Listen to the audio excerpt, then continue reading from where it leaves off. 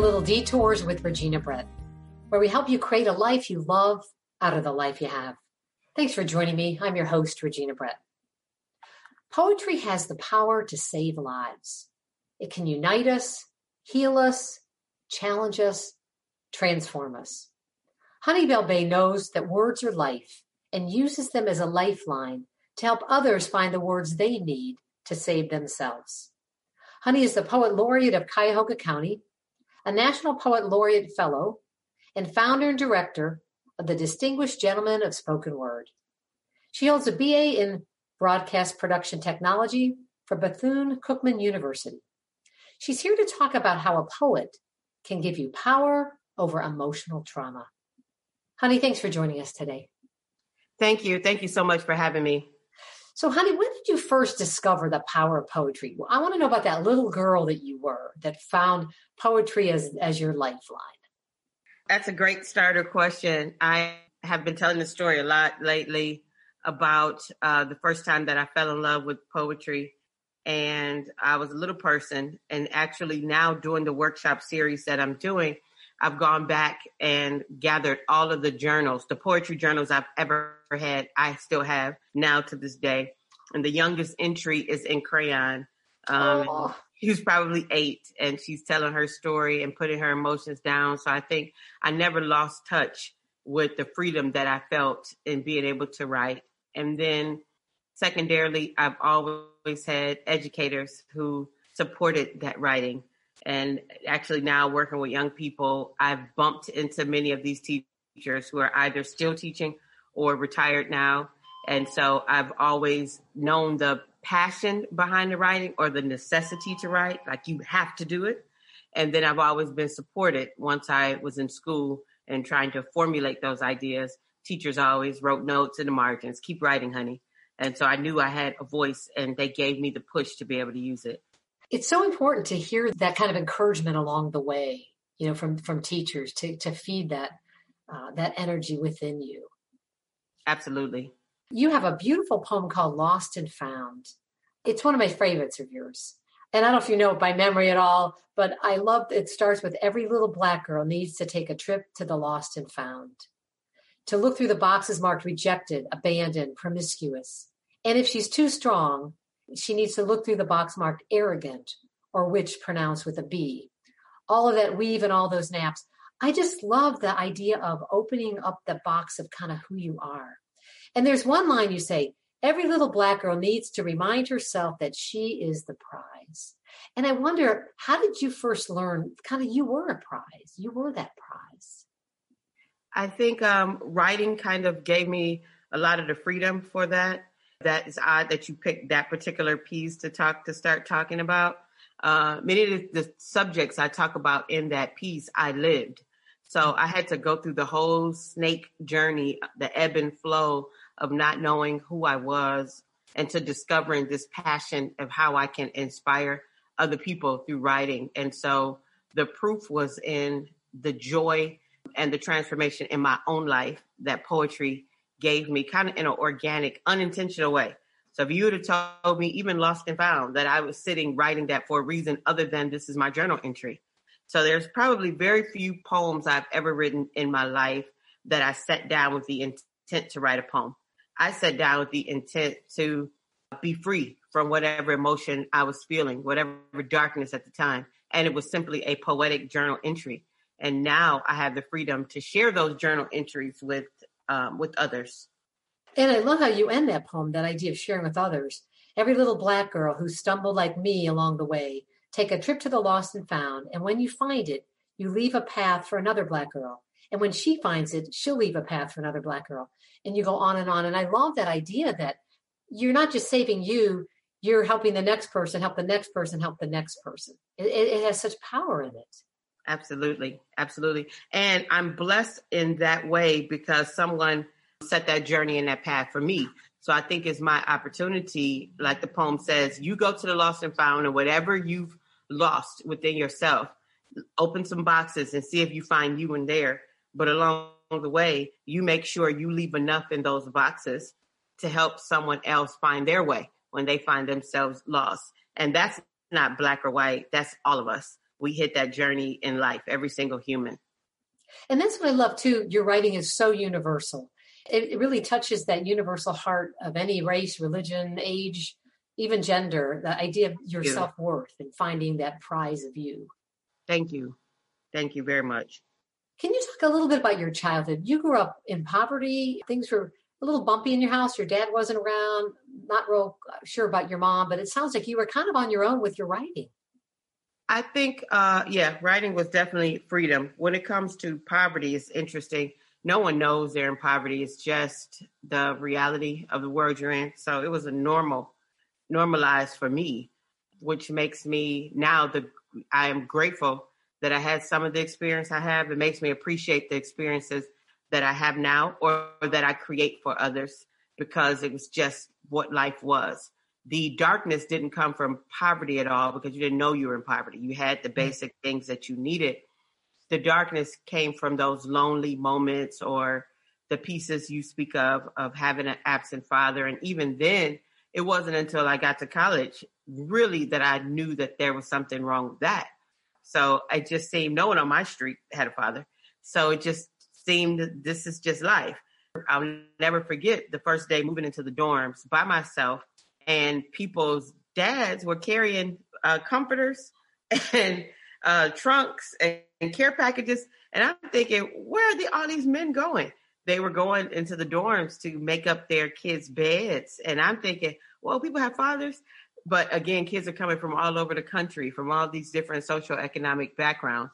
And then at that moment, I knew the loneliness of broken families and different families and that everyone doesn't live the same.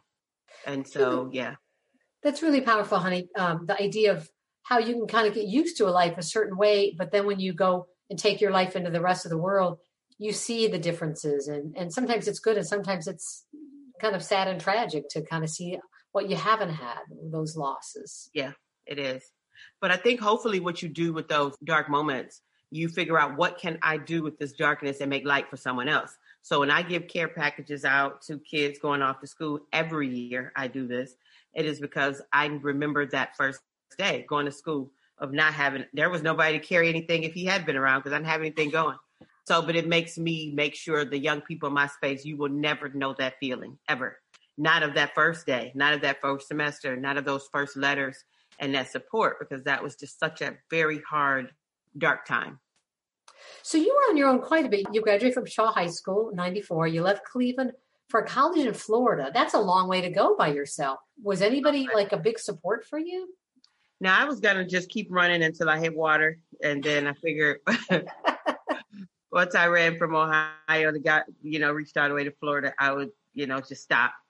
I had some support systems for sure, but it was about navigating and making my own world at that point, whatever that was, and finding my poetic voice, my voice in social service, and my happy voice.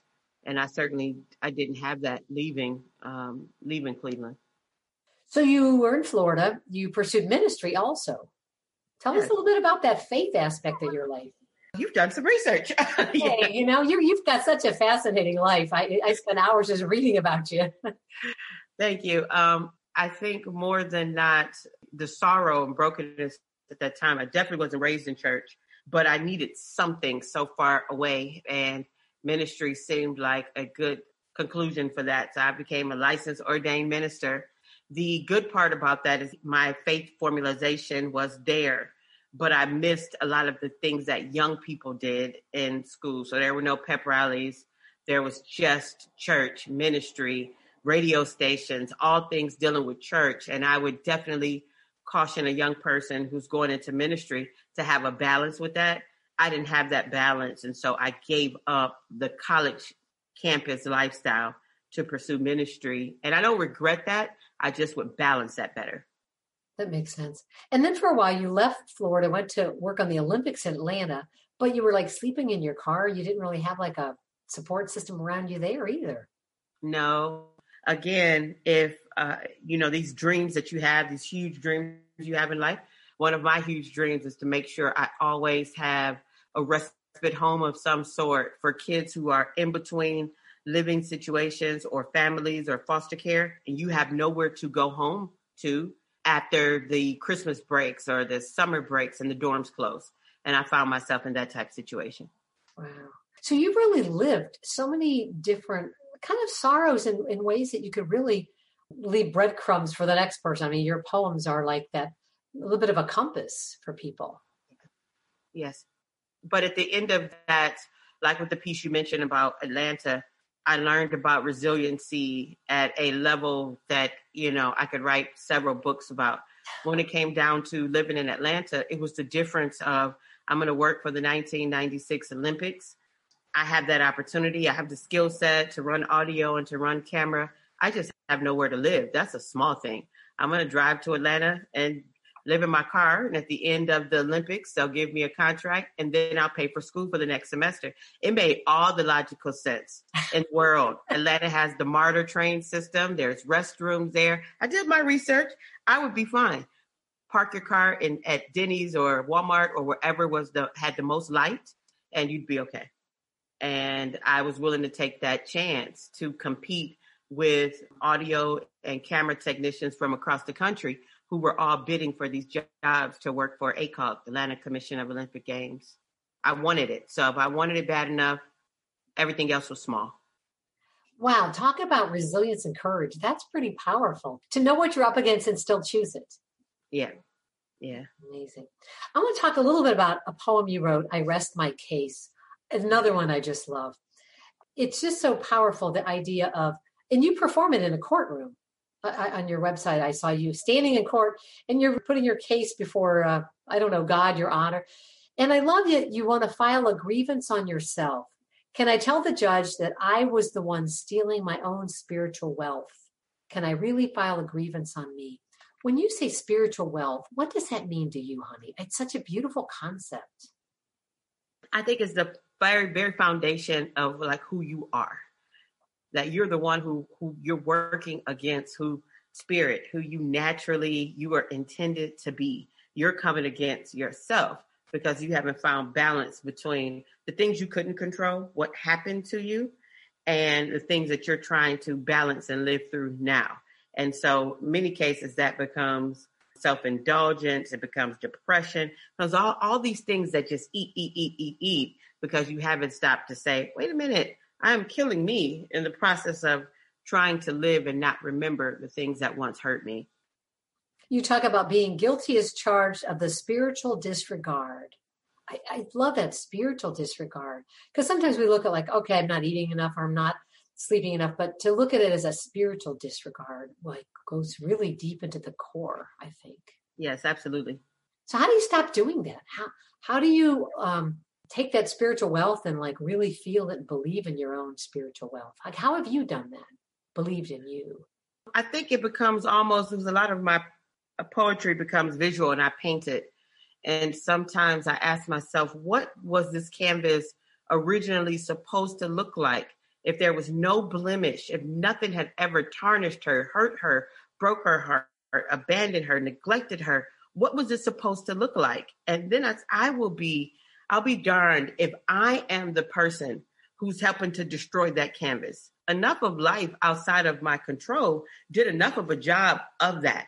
So to disregard that, and I'm going to take this canvas that God made, I don't even belong to me. This canvas originally, it was beautiful. And all these things happened. And so I'm going to add some more destruction to it. That doesn't make sense to me. I needed to stop, honey, stop.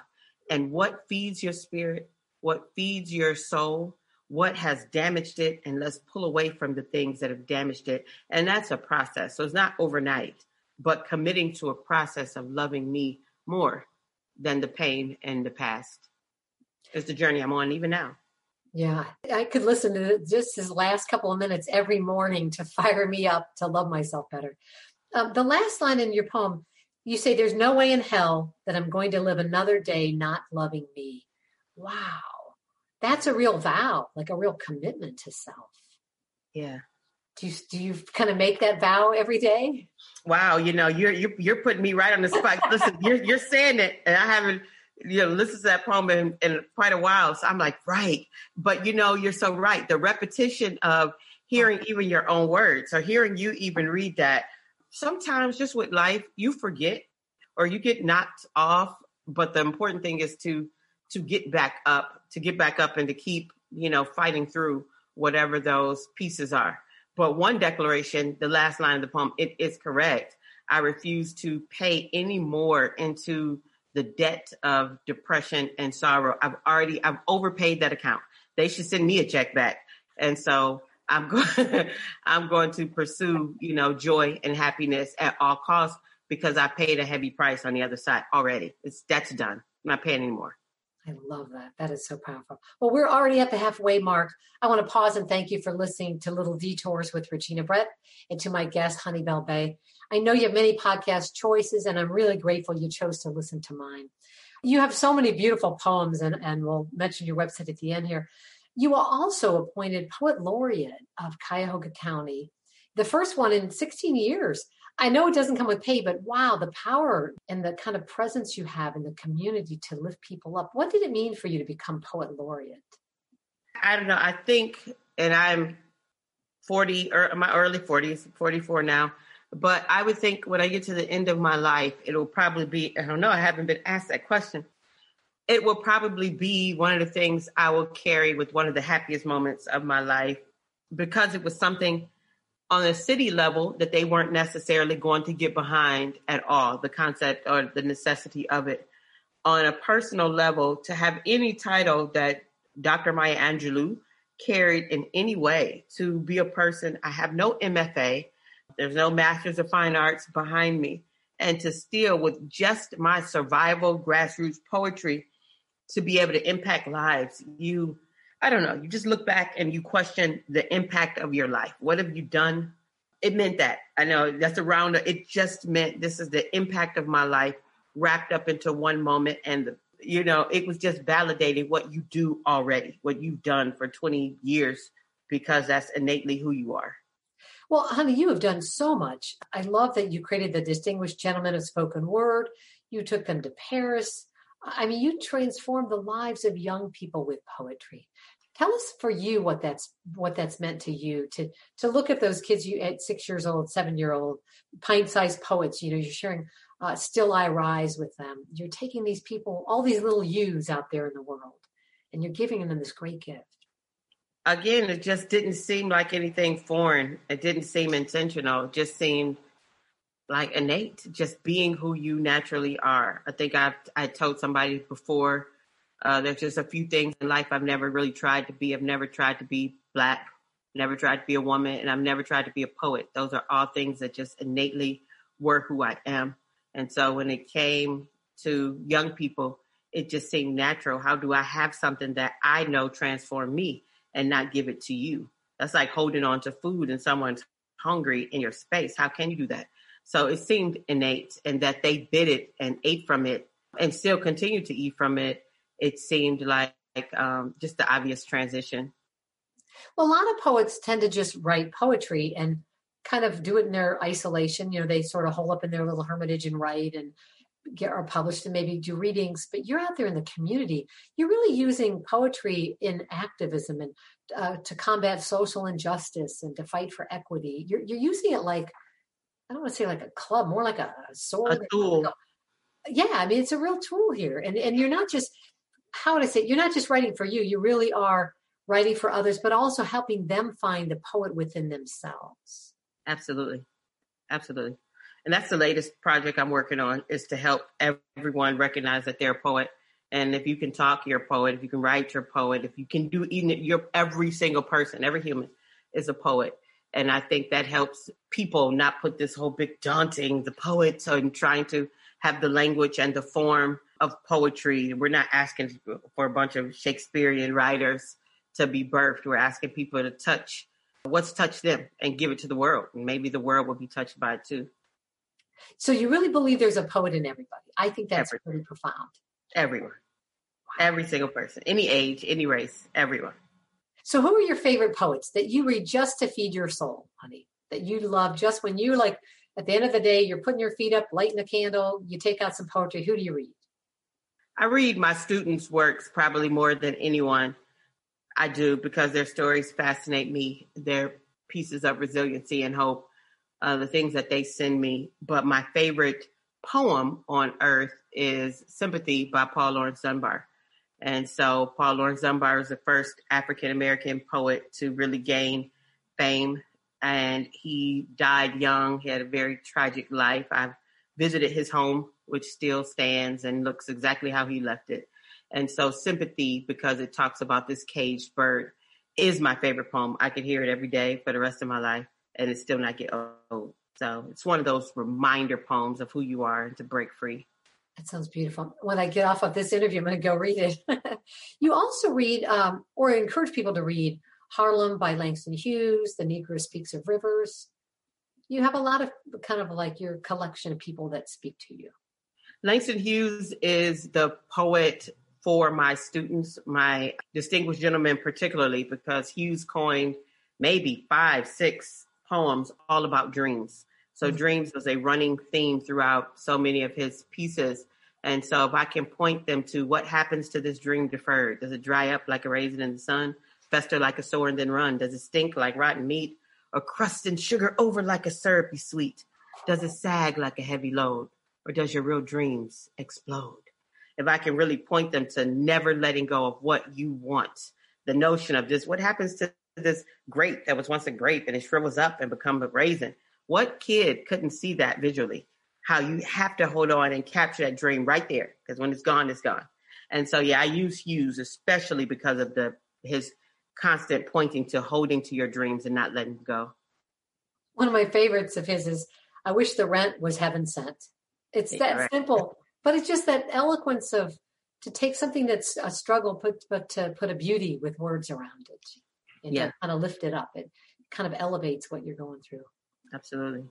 So I heard that you do not watch television. Is that still true? That is very true. Tell me about that. Most people they just want to go zoom out and escape in the TV. Why do you choose not to watch? It's just so much else to do. And so I just couldn't imagine. I guess now I will enjoy a movie here or there on one of the movie platforms on my phone. I mean, I don't even have a television. It's just, there's not even one there. Wow. It's just, there's so much. So I read my news. I go to CNN. I look at the different, pieces and get my news sources. But it's just, I can't lose. I have such limited time here on earth. The notion that my form of relaxation is going to be sitting in front of this tube for hours on hours. I just couldn't imagine that. For me, that just doesn't do it for me. There's so many other things to create and go and do. And even when I try to force myself, if I'm on vacation and there's a TV, in the room, I'm quickly like, okay, honey, shouldn't you be doing something else? It just doesn't capture my time like that. That is beautiful. I remember a friend of mine, Sarah Willis, she said she gave away her TV and that's when she wrote her first book. Oh, wow. Gave her the time to do it. Wow. So you're making me turn away from that TV a little more, honey. Tell us a little bit about your sister, Sugar. You've been really close to her. She's a twin. You're twins. Sugar's my twin. She's my roommate. I call her my roommate and my womb-mate, both. And so Sugar is... I always call her the good twin because she's just such a compassionate, beautiful person. I'm also her guardian at the same time, which makes it a different relationship. She's very childlike, so she doesn't drive or touch a stove or any of those pieces. But she's just a good person. And she joined me in one of my poetry pieces recently with a poem that she had written and said, she thought it was very Dr. Seuss like and not going to be good, but it was really excellent. And because it was just a few short lines, but the pieces that she wrote about in this piece were about finding peace in sleep. And so most of the women in attendance were saying, oh, she's telling us that we need to rest. I said, exactly. So Sugar's profound in her own way, for sure. Well, I love how you have such compassion for her and there's a tenderness that she brings to your life and that you share her with others. Sometimes we're all about the people that are the big successes in the way the world measures it, but she has such a loving heart. And I think that maybe kind of shapes some of your writing too, to have that kind of womb mate, so to speak, like you call her. Yes, I think she's the one who's more tender with me, or putting up with my chaotic schedule or life, or even sometimes temperament with trying to get so many things done. And she doesn't really navigate in those spaces or emotions. It's the beauty of, I used to say, being trapped in this childlike state, but it's not trapped. It's this freedom, because she'll often ask me if the car tire blew out. I'm just going to use a wild example. She would ask me, what are you angry for? At least we can sit here and talk while we wait on the tow truck. And I'm like, what? I'm late. And she's like, no, you're not late. You'll get there when you get there. So she doesn't see anything as half empty. And so that's good to know. You always have somebody who's depending on you, but she doesn't become the weight. There's not one day of life that she's heavy. I know every morning, no matter what I have to do, I still need to prepare her meals and help her clothes and those pieces. She still will never be heavy, ever. She's not heavy. There are things in life that are heavy. She's not one. She's not one. That is beautiful. Well, honey, you've done so much. You've created the Distinguished Gentlemen of Spoken Word, Elegant Ladies of Poetic, Pint-Sized Poets. I want to know a little bit about how to use poetry during this pandemic, and how has the pandemic kind of shaped your writing or what you do with poetry right now? I don't know that I've written as much as I would have liked to during this season. When the pandemic hit, it became about, how do I keep all of those around me writing, I guess, and happy? How do I keep them engaged, particularly young people and families, because people are isolated and people are depressed, and economics has changed for so many people. So until a lot of racial unrest happened in the country, and then I was writing because I was angry. I was just writing to write. I just had to get it out, and then I could give those pieces out. It was more journaling, but I think it was about immediately, how do I create these virtual platforms for others to come in and feel free to write? And we were doing just that at 70 people in one virtual classroom, sitting, trying to just write it out. And so the beauty wasn't about me. It was about, how do I give this to others? I love that. And I went to your website, poethoney.com, and you have a beautiful reading, A Nation in Shock. And you have clips of the murder of George Floyd. And there's a line that was so powerful. You said, how can you stand before God when you knelt on a man? You took something so gigantic and shrink it into this powerful question. And I wonder, when something like that happens in your world, for you as a Black woman to see that, do you instantly just go to writing, or do you have to have some other process that goes on first before you can actually put your hands to paper? No, you have to write like you have to breathe, especially when these things happen that you can't control. Part of the lines of that poem, or one of the, I think it's Revolutionary Voice, one of the lines talk about, you can't reach through the TV screen. So it was this trauma that I think we're all ingesting right now, all of us. Yeah. When you see death and destruction constantly on the screen, I can't reach through my computer screen. I can't stop this violence. Nothing you can do when you're watching. In that particular case, you are literally watching someone take their last breath. And you want to reach through this screen and say, get off of him. And you can't. So what do you do with that type of trauma? Like, did we just watch death? Did I just watch that? So of course I have to write it so that I don't ingest it so heavy, make you almost sick ingesting that type of trauma. Well, when I watched it on your website, again, I saw the other officer just standing there, and I almost yelled, do something. And it's like, oh, it's over. I think that was such a turning point to really see a live murder and have it so casual. And I love, though, that you took your poetry and kind of wrapped it around that whole thing in a way that was powerful, but also the tenderness of life. You capture so many, I guess, different emotions all at once. How do you actually, I'd love to see the poem, the sheet that you're writing on. Do you throw a lot out, or does it all stay? How do you decide what goes in and what doesn't go in your poem? No, I don't throw anything out. It's just a journal entry. So I just write it. The journal is just literally a journal entry. And I probably have 40 composition notebooks and journals I've just written over the years that I'm now going to put together in a book of some sort. But I've just just write it. Just let it all go. And it's just how it comes out in that journal entry. So, honey, what is the best writing tip for those of us who maybe haven't discovered that there's a poet inside of us? What's the way to get started? So just free yourself. And if you can think of a writing prompt, how I've been helping people during the pandemic, I've had to give people a list of writing prompts. And usually if you take a person back to that prompt, they're like, oh, I remember that. And so if I ask you, think back to the happiest day of your childhood and just write a paragraph on it. Most times people are saying, I can't write a paragraph. I need to write a whole page. Think back to the day that broke your heart. Can you write about that? And that's hard. That's hard emotional work to go down those pages. So typically I would tell people to free their space, free their mind, and don't think about trying to write in some form or fashion like you're writing a paper. This is not a paper. Don't think about being grammatically correct. Don't think about spelling. Just write. Just get it out. And then I'll help you formulate it at the end.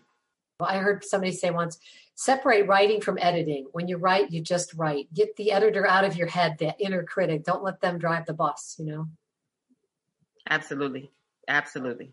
Well, honey, thank you so much for joining us. Tell us the best way to connect with you on your website and any kind of social media that you might have. The website is poethoney.com, and social media, Facebook primarily, is Honey Bell Bay on Facebook. Okay, and I'll have links to those on my website at reginabrett.com. My biggest takeaway today, honey, really is to really look at how much of my life I'm squandering by television, movies, sports, things that if we're counting hours of life, we're actually giving those away, and is it worth it to make that trade-off? So thank you for that. I want to close with your answer to this question. Honey, what is the best thing you do for yourself every day to create a life you love out of the life you have? The best thing I do every day probably would still be writing, because it's my authentic truth. It is me stepping. I'm not trying to play a saxophone. I'm not trying, which I do that, but I'm not trying to play a piano. I'm not trying to be something other than me. I am authentically every day tapping into what brings me freedom and what brings me joy. And it's authentic because it's what I know I was put on earth that I have to do. So I try to do it every day. Thank you so much for sharing your story with us. And I hope you keep writing because the world needs it. Thank you. Thank you so much for having me. Thanks for listening to Little Detours with Regina Brett. If you want to know more about today's guest and topic, head to my podcast page at reginabrett.com. There you can also subscribe to my email newsletter so you never miss an opportunity to be inspired. For more episodes, you can subscribe at Apple Podcasts or wherever you listen to your favorite podcasts. While you're there, please rate and review my show so we can reach and inspire even more people. Thanks for joining us today. Now go make something possible.